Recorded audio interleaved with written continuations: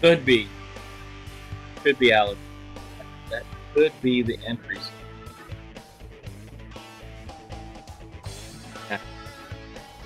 If if we could only get away with it, uh, yeah, copyright would get us every single time. Um,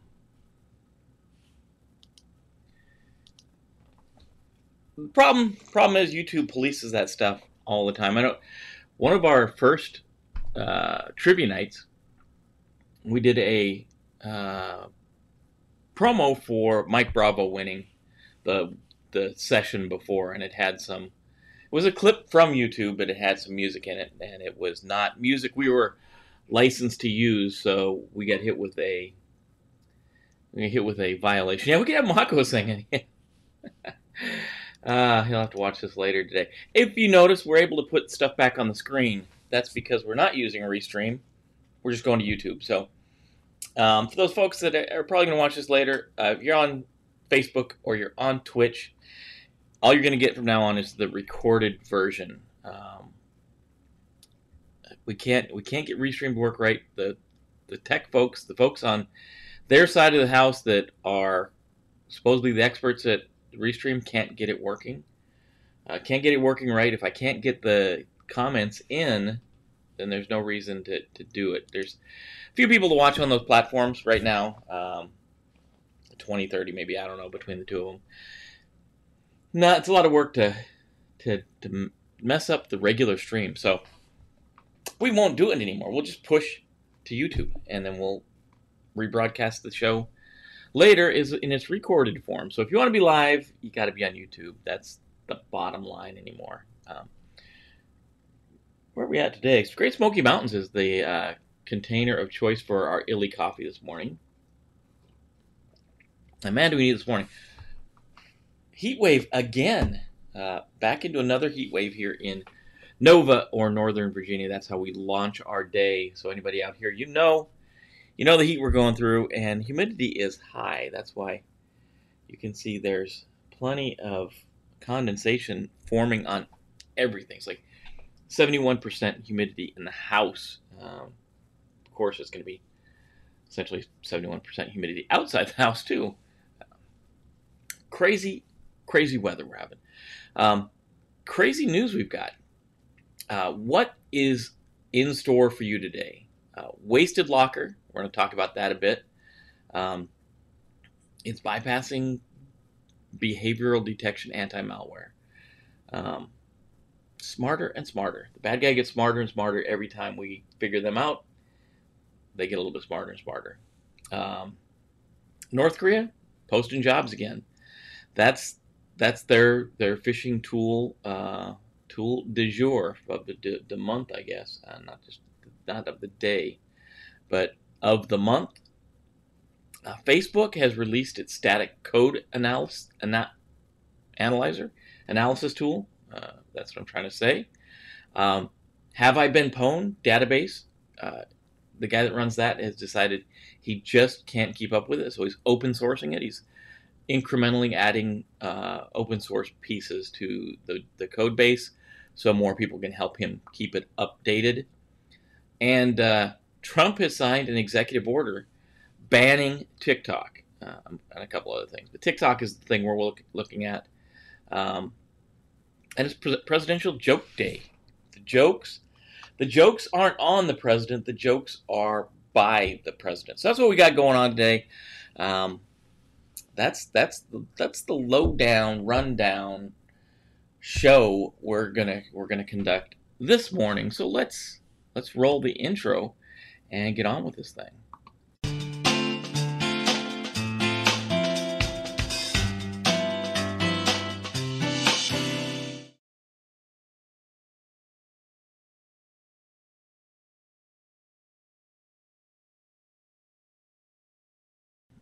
It's not funny we left that thing up there so long either. I think it's funny if we have Mako sing any Metallica song.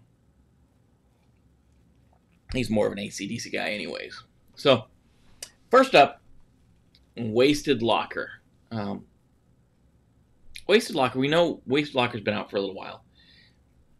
Evil Corp I love their logo because it looks like Enron. It's the thing from Mr. Robot. Evil Corp is the folks that have been essentially running Wasted Locker. And Wasted Locker, they adjusted the way that the tool works so that it can exploit some Windows memory management features and slowly sneak by that behavioral analysis malware protection. So we know, there's behavioral analysis, heuristic type malware detection, and then there's signature based malware detection. And signature based stuff, it can only identify those things that it knows of and it has a signature for in its database. Where heuristics and behavioral based learn how the users work, how they normally operate, and how the operating system normally operates, and then it looks for things that are not normal and detects on those. So this is from Sophos, and Cyware Social, again, is where this article is coming from, where the story is coming from. But they're saying at the beginning of August 2020, Sophos security research found that Wasted Locker has employed a specific technique to obfuscate its code and perform certain tasks that mirror the subroutines. And it looks like it's all Windows. So Wasted Locker on Windows. I don't think this would work on Wasted Locker on Linux or Mac. So what it's using is it moves the files to the Windows cache memory. It conducts the data encryption there and then writes them back to the original memory location. To the heuristics or to the behavioral-based malware, this looks like it's an allowed system process that's making edits to files, avoiding suspicious behavior, right? And we know that normally a lot of these heuristics or these behavioral things, they look for things like if something's happening too fast, like data's being encrypted or files are being opened and closed way too fast for a person to do it, then they'll trip. They'll say, hey, this is strange. Something's going on here. Something's working faster than a person would work. So they trip.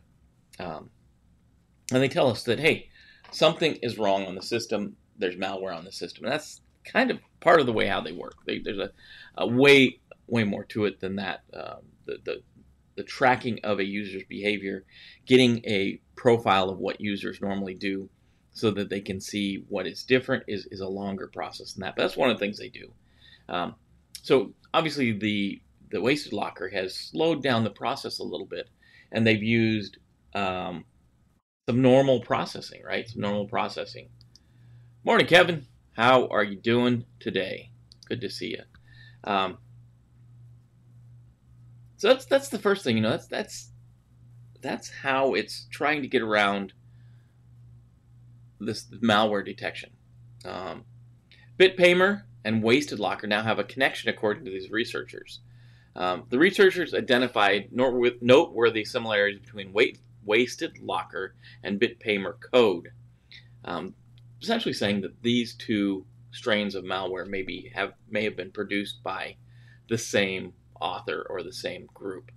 Both malware abuse the alternate data stream, or ADS. We know a lot of times Mac systems use that. Windows systems don't use that so much. And we can write different parts of metadata to that. And they also abuse the user account controller, UAC, bypass technique in the same way. They use a similar API resolve functions and encryption methods. So there's a lot of things that are the same between Wasted Locker and BitPaymer that make them seem like they came from the same place. And we know that Wasted Locker was initially used by Evil Corp, right? Both Wasted Locker and BitPaymer use custom random notes, custom. How about we try that again? Both of them use custom ransom notes for every individual victim. So they're not sending a generic note. It's customizing the note for every individual victim, which is, advanced logic at its best, right? First observed in June 2020, not too long ago, Wasted Locker ransomware has already caught several targets in association with the Evil Corp gang, and we reported on that back in June, and demanding millions in U.S. payments. They didn't say they got millions, they demanded many millions.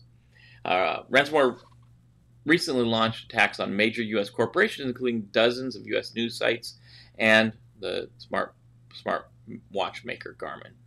Just ransomware. Talking about ransomware in general doesn't really belong in this story, other than a filler piece. Bottom line, by Cyware Social, attacks by Wasted Locker have become more frequent lately. Looking at the enhancements made by its developers, it should be safe to say these types of attacks will only grow in the near future. As a precautionary measure, security vendors should immediately roll out crucial code updates and users to patch their vulnerabilities immediately. And so, okay, we talk about this all the time. So why does Evil Corp in this case want to encrypt your files? And again, it's monetary gain. Monetary gain is the number one reason we're seeing all of these ransomware attacks, and they're being successful. They talk in this one about Garmin. You get the Marine Corps knife hand there. Talk about Garmin, and they're exactly right. Garmin paid the money. They didn't come out. The article, no article I've read has ever said that Garmin paid the money to free up their files. But there's just no other way to unencrypt the files, to decrypt the files. There wasn't another way. So these folks, these ransomware operators, they're making money. So as long as they're making money, they will continue to do what they're doing.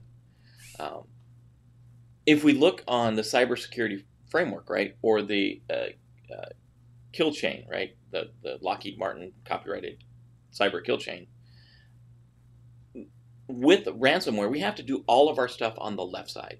I guess for you guys, that'd be the left side over here. We have to stop them from encrypting the file, because once they encrypt the file, there's no way on the right side of the kill chain or the right side of the cybersecurity framework to do anything other than detect it. We can't do anything else about it other than detect it, right? Mike Bravo is going to tell you, yeah, have immutable backups and store them offline or in a location that they can't be accessed from your regular network. Sure, that's good, but if these people pull your files and post them to a public website, that's not going to help you too. So we've got to do everything on the left. We've got to remember, like I'm back in the Army doing PT. On the left side of the kill chain, left side of the cybersecurity framework, we've got to prevent them from getting in to start with, right? So we've got to have defense in depth. We've got to have perimeter defenses. We have to have diversity of defense. We have to train our end users. We have to apply patches. We've got to update our systems.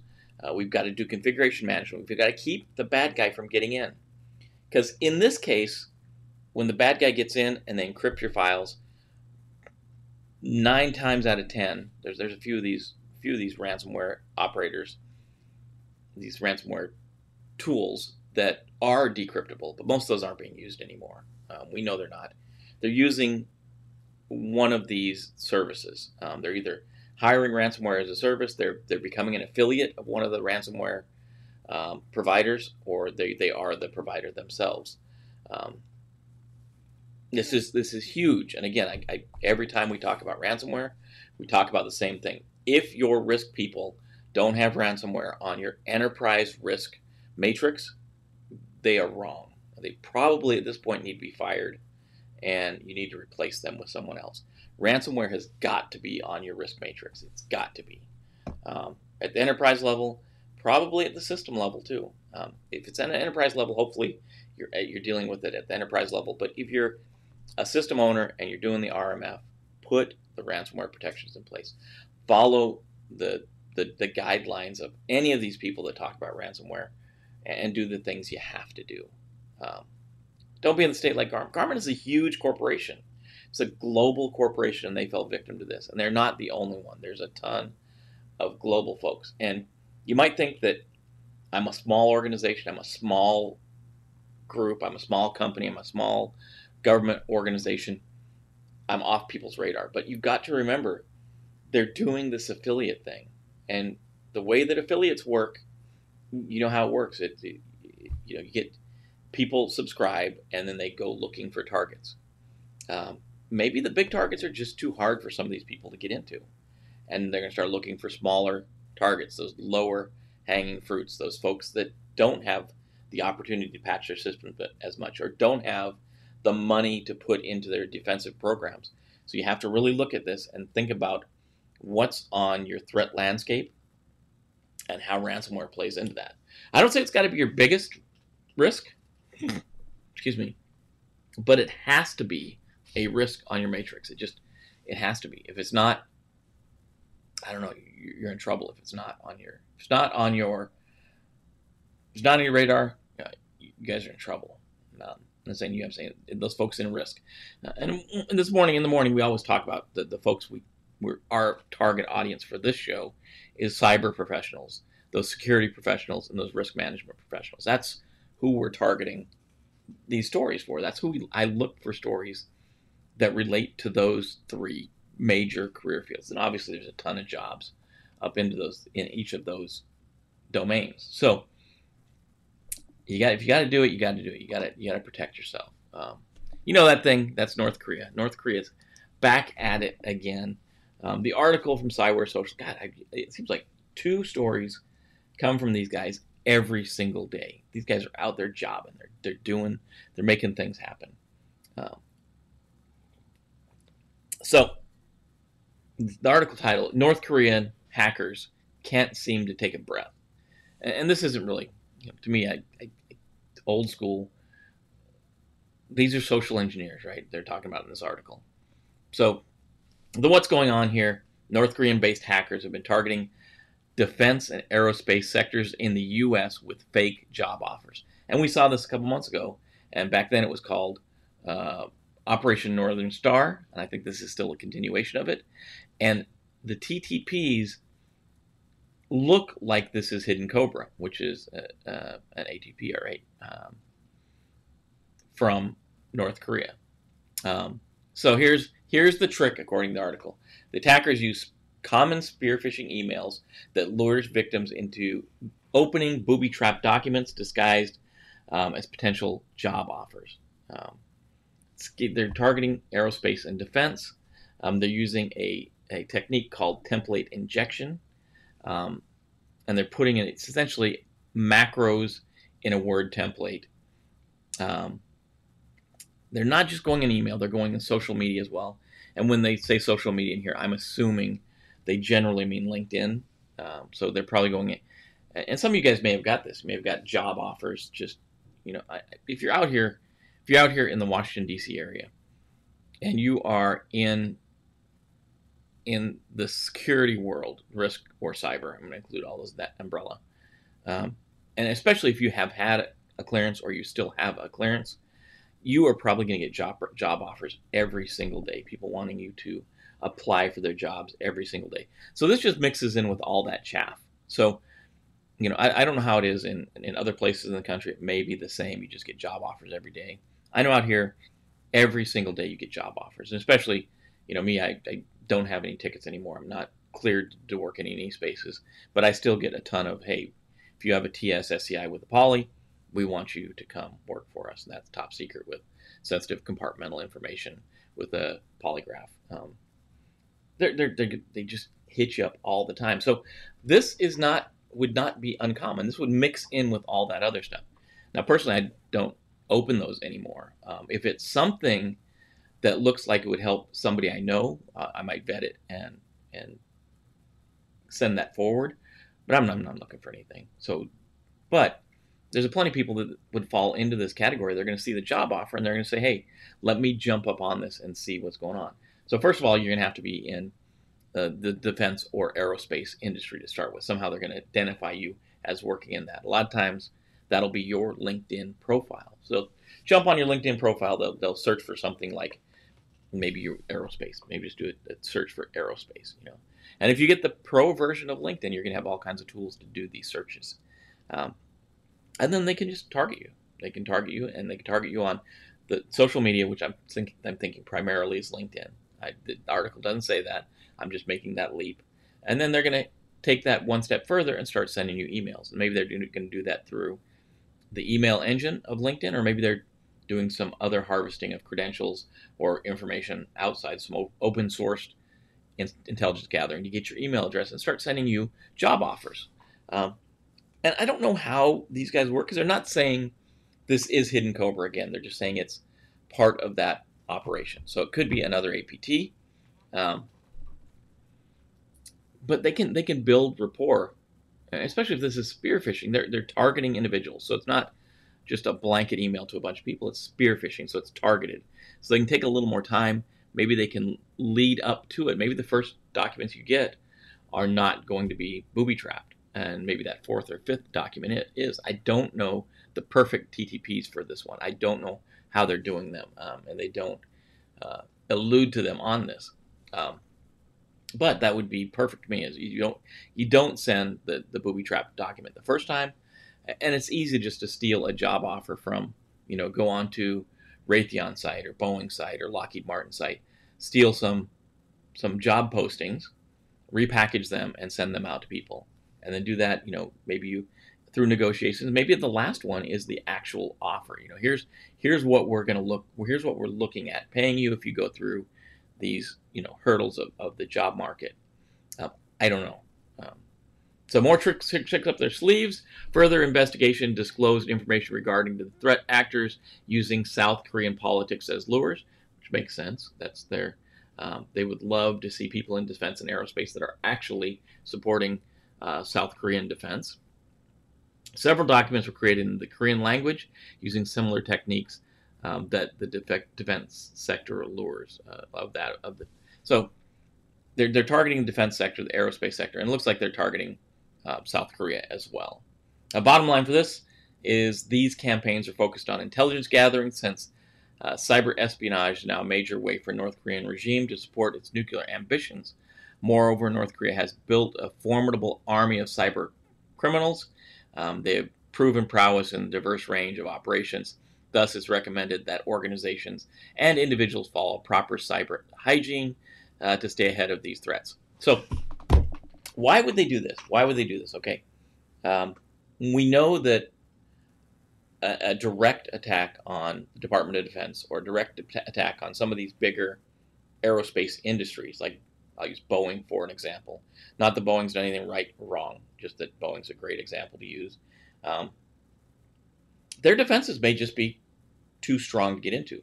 So what we have to do is we have to get in through another way. So maybe we have a third-party provider, third-party contract company, and we can target individuals in that organization. Maybe we can breach their system, get into the third party, and then use that third-party connection to Boeing, an example, not that it really happened, to penetrate that network. So we're using a supply chain link to attack the network. Maybe, on the other hand, maybe it's just gathering intelligence from the end user and the end user's organization, that third party, or whatever.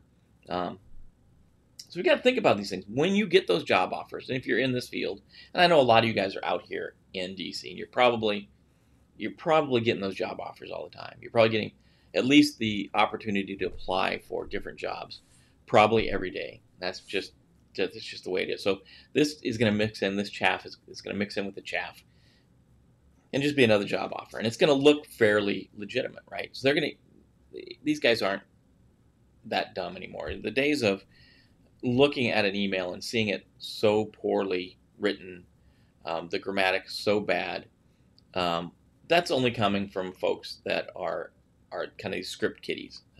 You still see them, but they're not these targeted adversaries. These adversaries that are specifically targeting folks, their grammar is going to be well. They're going to make sure that things are written well. It's going to make sense. The links back to the organization, if they're a fake email, it's going to be close. It's going to look like, let's say we'll use Lockheed Martin this time. It's going to look like a LockheedMartin.com address. So it may be LockheedMartin.co. It may be a Lockheed Martin spelled with a capital I instead of an L. It's going to, that crypto squatting kind of thing. It's going to be well crafted because these are nation state actors. These are APT folks. They're not the guy that is working out of the basement of their house and throwing together something they pulled out of Beef or the browser exploitation framework. you got to watch out for these. So think about, it's always, does it pass the sniff test? If you're in the job search, you're definitely gonna have to look at some of these things, but make sure you're doing it the right way. Make sure you're using trusted sources, and you're gonna see a lot of these things. So bottom line, even if keep your antivirus updated, keep malware protection updated, have your local defenses up. If you have the ability to use a host-based firewall, host-based intrusion detection system, have those things on. Have your system updated. Have it patched. Do the things you're supposed to do, and be trained for these types of social engineering attacks, right? And that means we have to train, and we have to do those same things for our friends, our families, our coworkers.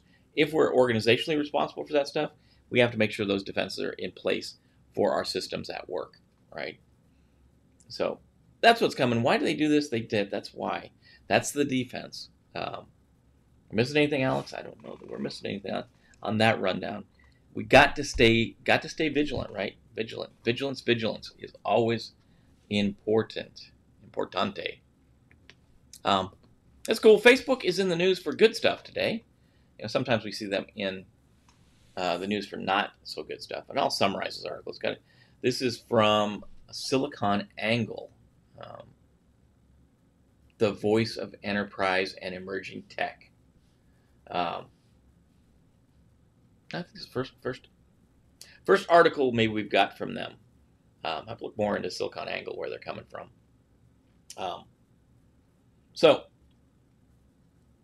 Facebook, as you know, does a lot of coding.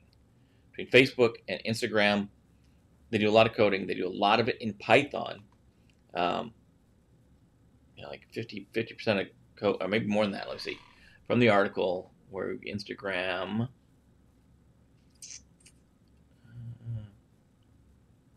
got a ton of Python in it. So anyway, Python's second most widely used language in the world as of earlier this year, especially used for artificial intelligence. I guess I'm going to cut to the point on this one. They have a tool called PySA, and I think it stands for, it doesn't say, but I'm assuming this stands for Python Static Analysis Tool. And they've used it to detect a bunch of vulnerabilities. So they looked at the Instagram code base, and I don't know if all of that or a lot of it's written in Python, but they spotted 44% of the server-side security issues were detected using this PySA application. Some 49 of those flaws were determined to be severe. And what this thing is, it's a static code analysis tool. And it will review your code line by line to see if things like user input validation is happening. Make sure that we're not passing malicious code back to the database, or we're not passing command injection back to the database. It's looking for things like that. It's reviewing your code. It's looking through the code to make sure the code is as secure as possible, right? So I'm not saying that you don't do other versions of analysis, but if you're using Python, this PySA, or I think it's Python Static Analysis tool, is now been made available as an open source tool. So you can review your Python code for vulnerabilities, right? So Facebook said that PySA lends itself to finding a range of common vulnerability types, as well as more subtle, common compliance issues. If a company has, say, a policy requiring code components pass personal user data through a privacy filter before storing it in the database, PySA can be configured to detect code that doesn't meet this requirement. So it does a lot of static analysis right out of the box, but you can also modify it to meet your local requirements. So Facebook engineers Graham Blaney and Sinan Sapil, I think, explain in their blog, PySA performs iterative rounds of analysis to build summaries to determine which functions return data from a source and which functions have parameters that eventually reach a sync. So really, they're looking. Okay. Bottom line here, it's a tool. If you're writing Python, this is a tool you can get for free to do static analysis of your Python code for security vulnerabilities. That's the bottom line. Facebook's putting this out there. It's going to be free for you guys to grab, to use, to download, to run your Python code through this. I don't know if anybody's using Python code, but it looks like to me it's a no-brainer. Go check it out at least. Do your proof of concept, run on it, make sure it meets your requirements for your organization. I would say integrate this into your pipeline of secure software development. Run the tool, man. If it's free. First thing is, free is not always free, right? So we need to see what the overhead is for your organization to run this tool and to run. We know every type of scanning tool, including this one, is going to result in some false positives. So you're going to have to go through and see which things it detected that aren't really there. So that's one thing you're going to be responsible for, going out there and doing all that, checking for those false positives. But this is yet another tool you can put in your tool belt, see how good it is. This is coming from Facebook. They write a ton of code. Their stuff is all code. Remember, Facebook and Instagram are the same company now. So looking at Instagram code too. So this looks like a tool worth looking at. The why on this one, I guess they're altruistic. They want secure code to be more prolific across the internet. They want their name associated with being something altruistic or something like that. I'm not sure why they did it, but it's a good thing they did do it. Now we have another tool that we can use in our tool belt, especially for organizations that are cash strapped or their budgets are limited a little bit. Now we have the ability to, to use this type of thing, to get it and at least see if it'll work in our organization. Maybe it's too much overhead for you. Maybe it doesn't work in your environment for one reason or another. But I say at least go grab it, run it in a test environment, see how it does, see how it compares with maybe a paid tool you guys are using, or maybe you're using, heaven forbid, maybe using manual static analysis where you have some person, security or programmer, sitting there and line by line reviewing code to make sure it's secure. This is going to speed up that process. This is going to make that process more repeatable. It's going to make that process better because it's going to actually find more vulnerabilities. Because unfortunately, that guy or girl, gender neutral, that's sitting there looking at each of those lines of code is susceptible to human error. After a bunch of lines of code, they may miss something. And we have to have, we have to look for things like user input validation, cross-site scripting, all these things that are common in code. A lot of them can be common in Python. So, and if you're using Python, I know a lot of people use Python.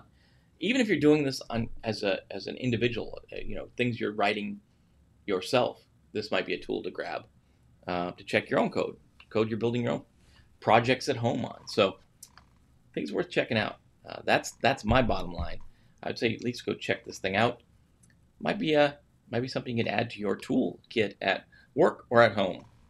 If you don't know what this one is, this is the Have I Been Pwned logo. That's what that is. It's supposed to be some guy sword fighting, I think.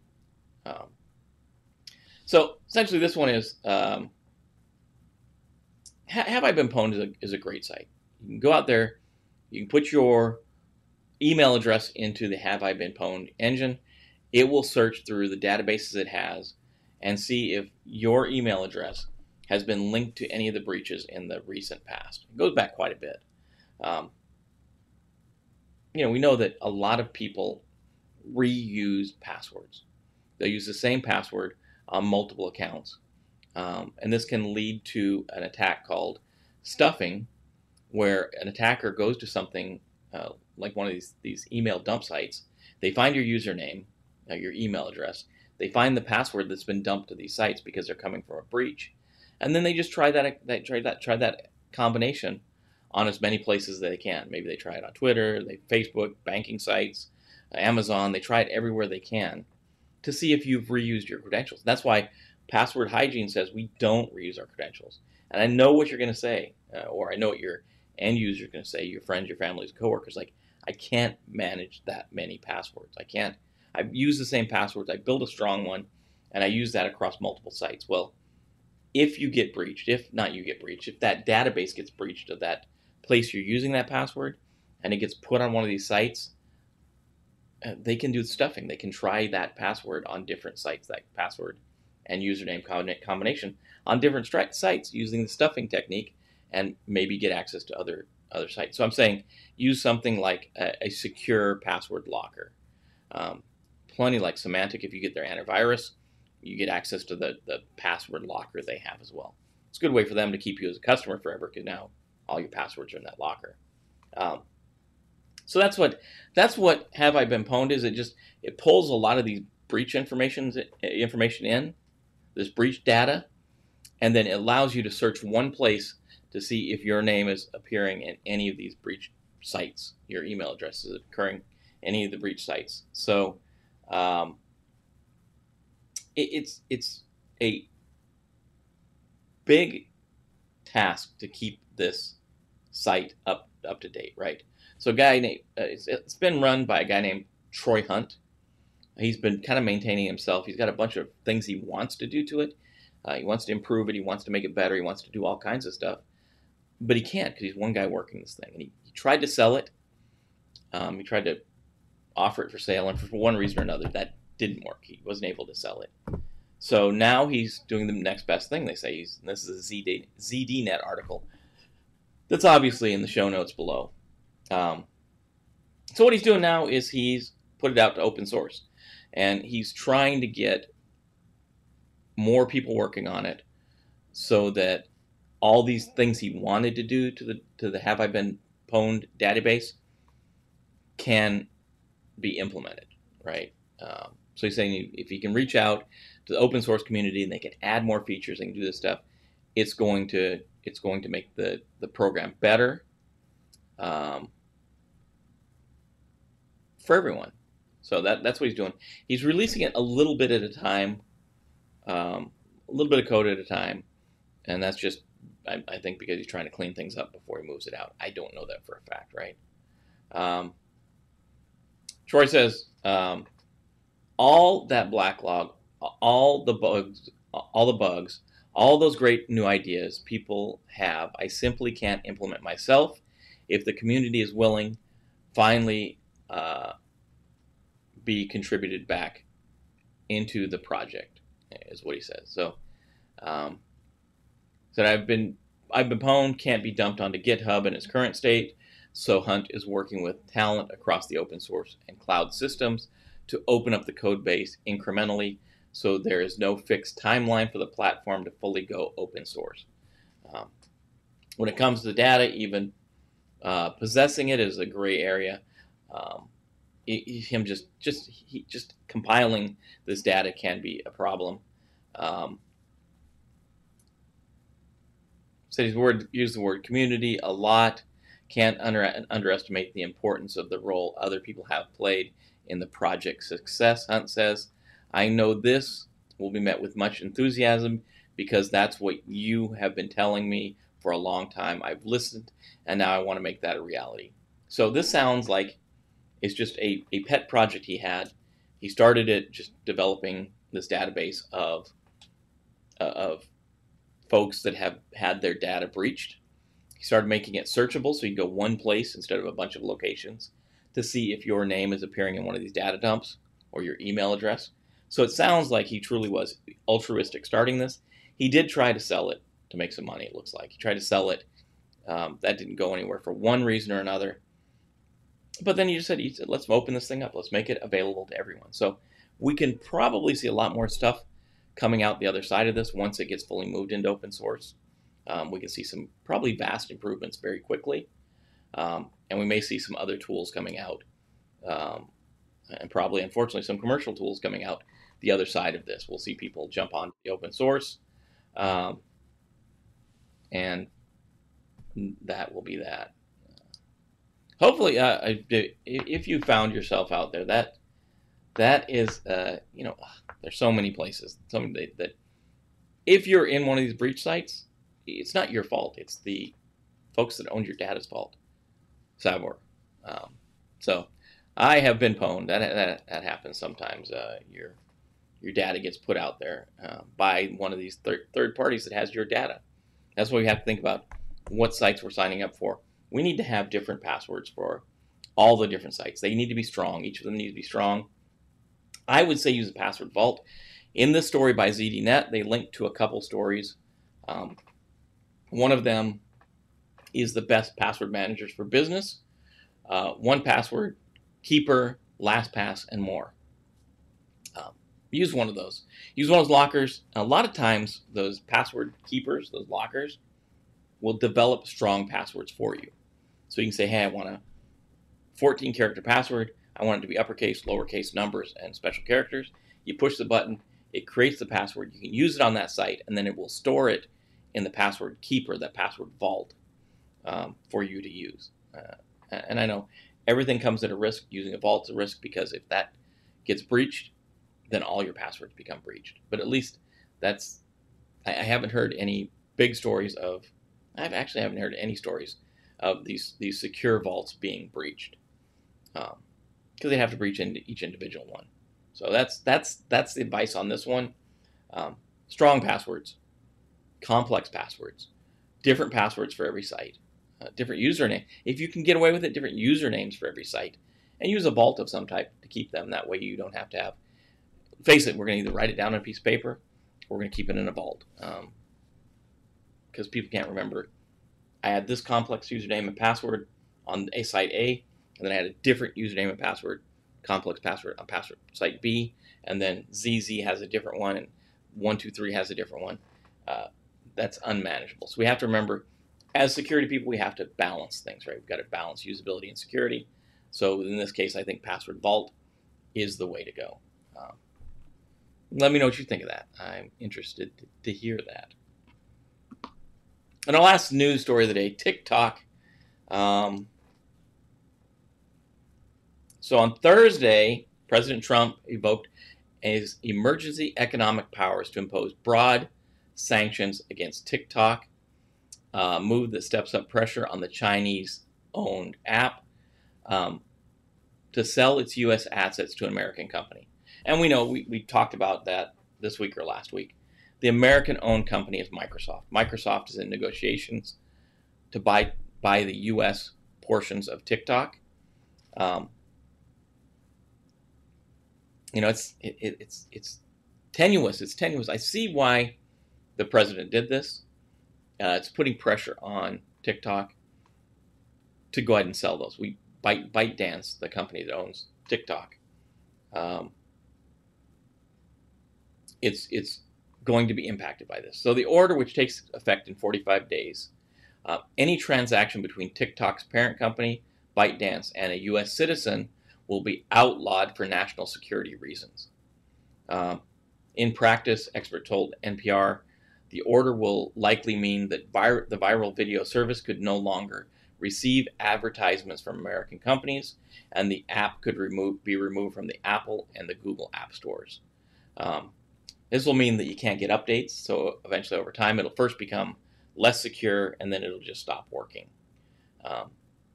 There's, like everything in politics, there's all kinds of turmoil and turbulence around this.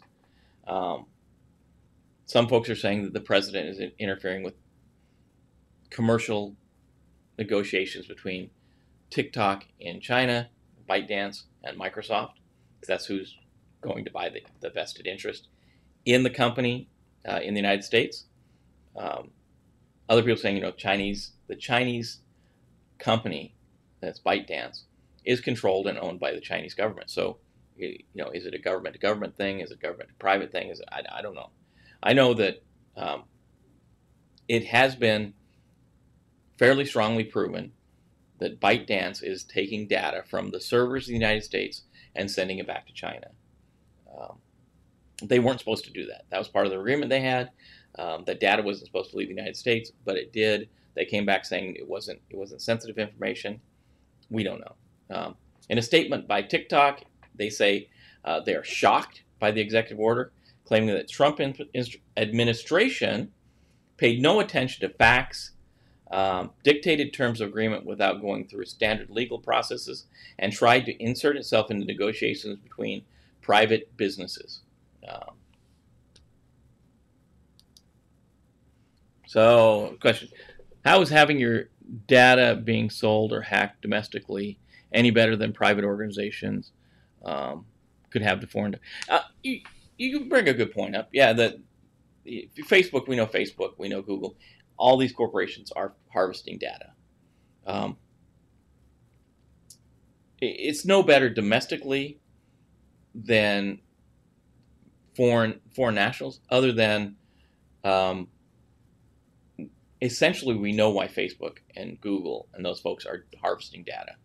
Um, we know that they're doing it for commercial gain. We don't know what China's doing with this thing, and I think the biggest thing is the rules that were in place around TikTok limited them from taking that data out of the United States. That's one of the rules they broke. You're right. The essence of your point makes perfect sense. You know, it's no, if you sign up for Facebook or you sign up for Google or you sign up for YouTube, any of these things, those corporations, those organizations are harvesting your data. And if you don't believe that to be true, just go look for a lawnmower one day and see how many new ads for lawnmowers pop up on your timeline or your YouTube search or your Google search.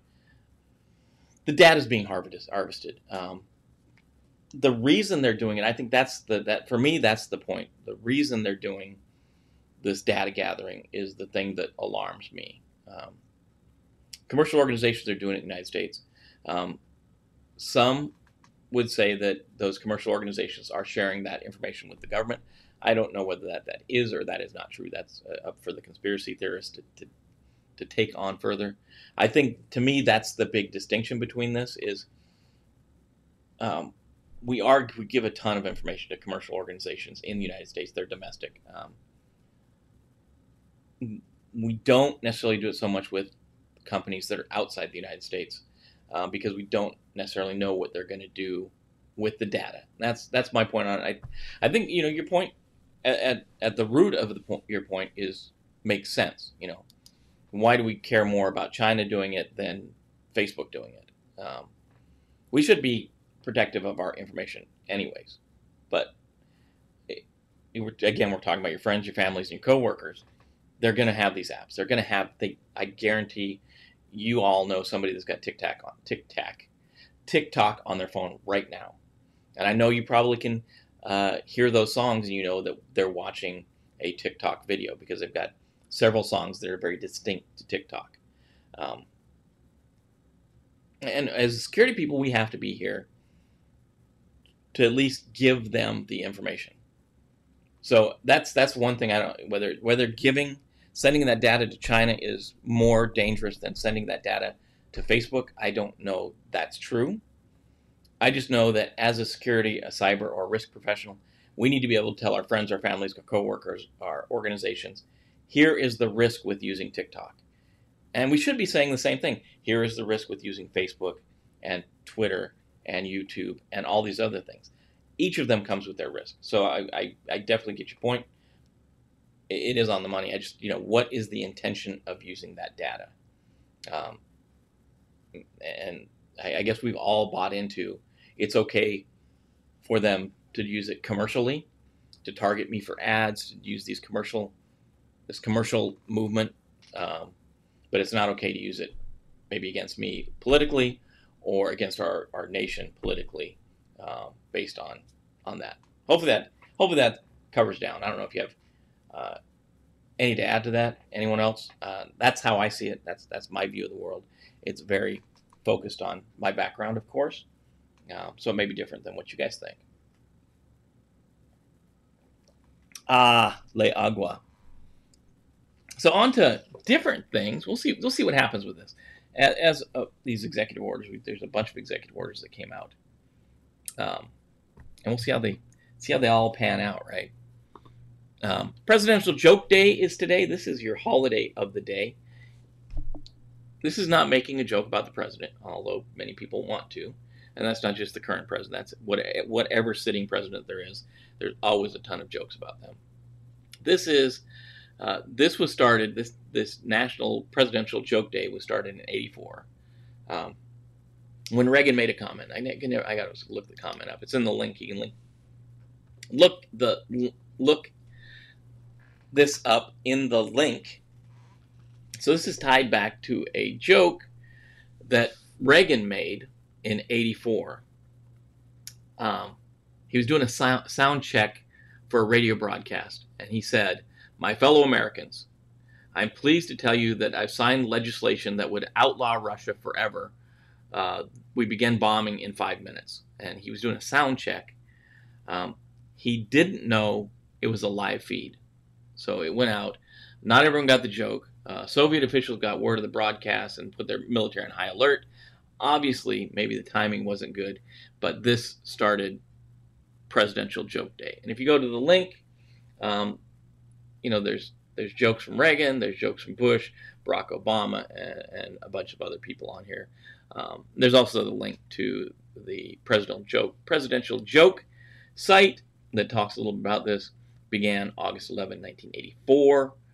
That's when he said this joke. I guess at the time, it definitely could have been taken way, way, way out of context. That's when we're obviously deep in the Cold War. Things could have gone terribly wrong there. So you guys know we are on YouTube live solely now. We're not rebroadcasting to the other platforms live. A frog in my throat. Excuse me. We're not broadcasting live to those other platforms. Those will go out later in the day, pre-recorded. We'll push them over there. So if you want to be involved in the interaction, you'll have to be on YouTube. That's so we can keep the conversation going. We can see your comments. We can put them on the screen so other people can read them, in case you can't understand me, which, of course, could certainly happen. But this will include our trivia night on Thursday this week. So Thursday will not be broadcast to Facebook. It won't be broadcast to Twitch. It'll only be on YouTube. That's at 7 p.m. Eastern Time. We'll get everybody up and running. It'll probably go from 7 to 8:15 or something like that. Great time to get together with like-minded individuals and talk about the cyber trivia that you know. And some new things. We like to throw the new things out there. We do have one round just focused on the risk management framework. So if you're an RMFer, then you definitely have to be there for that round. Focusing on RMF version 2 out of 837 revision 2. So RMF 2.0 will be the topic of one round of 10, 4 rounds of 10 this time. We got one round that is fill in the blank. You're going to have to not just guess what the answer is. It's going to be fill in the blank. So we'll see. This always a good time. Always a time to sit around with like-minded people virtually and enjoy trivia night. It's a good time, I think. I always have fun. The questions are all done. They're all ready. We're going to do our dry run today. We're going to go through them. I think it's going to be a good time. So always want to see you there. I did want to walk through something really quick, and let me find the camera that's going to work best for this. I think it's going to be our side shot camera here, this one. And maybe I'll do oh man, not adjustment that much. So I'm going to adjust it to about here. You can see Emotet. We've named the gorilla Emotet just because that makes good cyber sense to name the gorilla Emotet. We started, we are, let me pull back here real quick.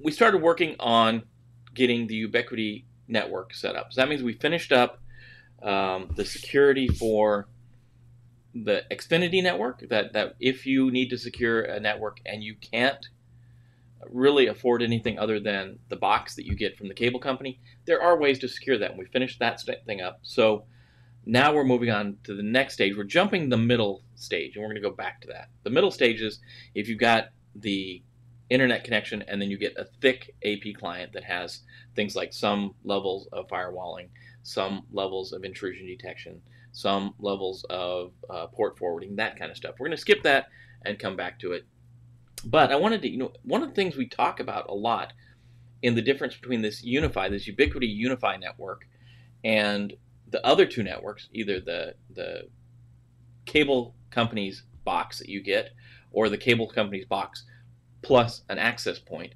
is the difference between a thick client and a thin client. This is one of the things if you're going for a ton of the certifications where you have to, ITF plus, Security plus, Network Plus probably talks about it. You're gonna see it in CISSP. You're gonna see it in a ton of different certifications. What is the difference between a thick client and a thin client? And that's what I want to show you. Since we had all the network gear, all this gear out and about, we'll go back to the Emotet view now. The reach is on. This is, oh man, this thing here. Yeah, maybe we'll put it up there. I don't want to get that. A lot of cameras in the background that way. Okay, we'll do this. So this is a thick client. This is a Linksys thick client. You can see it's not because it's thick like this. It's because it has everything in it needs to run. So it has a DHCP server. It has a firewall. It has some IDS and IPS. Everything is managed from this box. This box controls everything. Inside here, you only need this and a cable connection. So on the back, you'll see it's even got a switch. So it's a router, it's a switch, it's IDS, IPS. It's got the ability to plug USBs into it, so you can add storage or whatever to it. 4-port local switch, your internet connection. This thing does everything in one package. This is one package. It does it all. And we know that sometimes when you do one package to control it all, there can be problems. So there's drawbacks to this. That means because it's limited in processing power, it's limited in the bandwidth it can handle, it can only do so much firewalling. It can only do so much IDS and IPS. It's a lot of things put into one container. That's not that expensive. I think one of the things like a couple $100. I don't remember what I paid for this, maybe $200 or $300 for this thing. It's a decent one, and this one's a couple years old, so it's there's new ones out now. So that's the thick client, right? So that's what you get with a thick access point. This is one of the UniFi. This is the APAC Lite. This is 5 gigahertz, 2.4 gigahertz dual radio, multiple user, multiple input, multiple output. And we'll talk about all those things. We talk more about this. But this is a thin client. So we talk about a thin client. This is what we're talking about, right? If I could get the box open. There we go. So with a thin client, we just have a radio, right? So we have antennas and a radio in this, and this is the only thing. You'll mount this onto your wall. Can't get the doodad to turn, right? So it's got a wall plate. We mount it on the wall. We throw this thing up there, and if you look with this one, with the UniFi products, you don't see a power adapter, right? So it's only got the RJ45 connector, your connector for your Cat 5, Cat 6, Cat 7, Cat 8, whatever you want to do. It's only got that. So it's really thin, it's really light. And the reason you don't see any type of power connector is because these things are power over Ethernet, right? So we get our power. If I could put this thing back on here. That's a secure. It's kind of nice. The locking mechanism it's got is when you put this onto the wall, this tab locks over this plate, and you have to have a little key to fit down in here to release this. So when you turn that, it's going to snap in place, and you can't, you'd have to rip the screws out of the wall to take this thing off the wall. So it's real small, really light, really not really obtrusive. And some of these they have covers for. You can cover them, make them different colors. Again, no. I am not sponsored by UniFi in any way. There's a metal bracket as well. The other thing that comes with this one is your power over Ethernet injector, right? So we plug this thing in to your 110 outlet. From your switch, if you don't have a powered Ethernet switch or a switch with power over Ethernet capabilities, you can plug your normal switch into the one side of this, and it comes out the other side with power over Ethernet that will power your thin access point. Now, because this is only a radio, that that means that all of the control for this has to come from somewhere else, right? So this is useless by itself. You can't do anything like this one with a thick client. We can plug this into our internet. We're good to go. We can make things happen. With this one, if I plug this into the internet, even if I use the injector for the power over Ethernet, it's not going to do anything for us. We need a controller for this. And the good thing about that is the controller, we can put all our settings into the controller. And in our case, that's the Unified Dream Machine Pro. It could be anything else. If you're using a a thin client, it could be another device. We're using the UDM Pro is going to drive ours. And the nice thing about that is we can put the configurations in there one time in the UDM.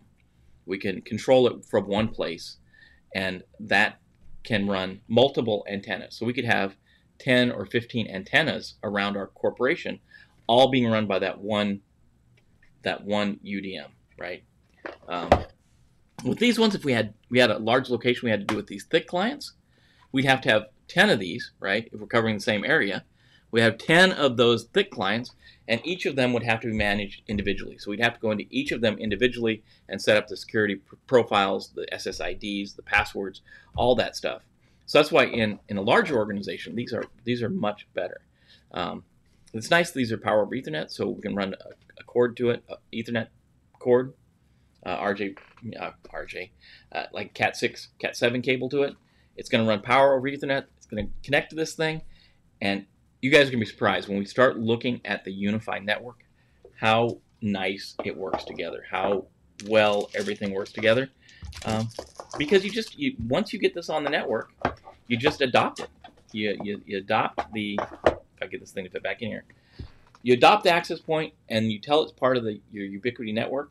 It's going to be connected by a cable, so it's a lot easier to ensure that this is being controlled by the right thing.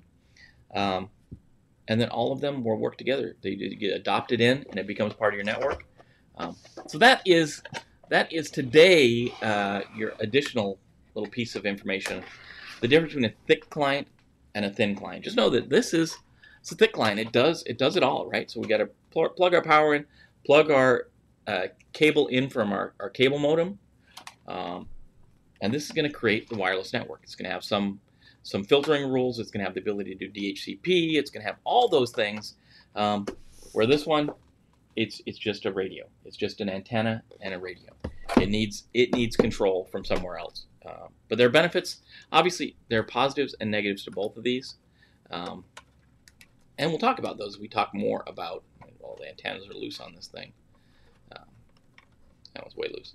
So as we talk about the positive benefits, if you have a house, and this covers your house, if this thing covers your entire house, it's probably the way to go. It's not going to give you the scalability of like a full network design, a full network that has something like the UDM Pro protecting it, because that we can do full on IDS, IPS. We can do firewalling. We can create VLANs. That's something we can't.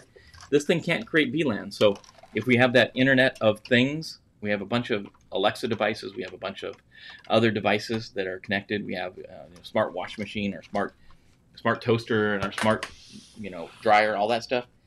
We want those on a different network. We can't do VLANs on that thing. We can create VLANs not in here, but on the UDM Pro. We can create a VLAN, and that VLAN maybe can only get to the internet. It's protected. It can't get out there. So more to come. It's coming around the corner. So we're going to secure the Xfinity network, and then we're going to drop that network, and we're going to start building our UniFi network. And I think you're going to be impressed by UniFi. I really do. But that's what we got going on today. I'm glad you could join us. As always, I'm glad you could be here. Thanks for the input.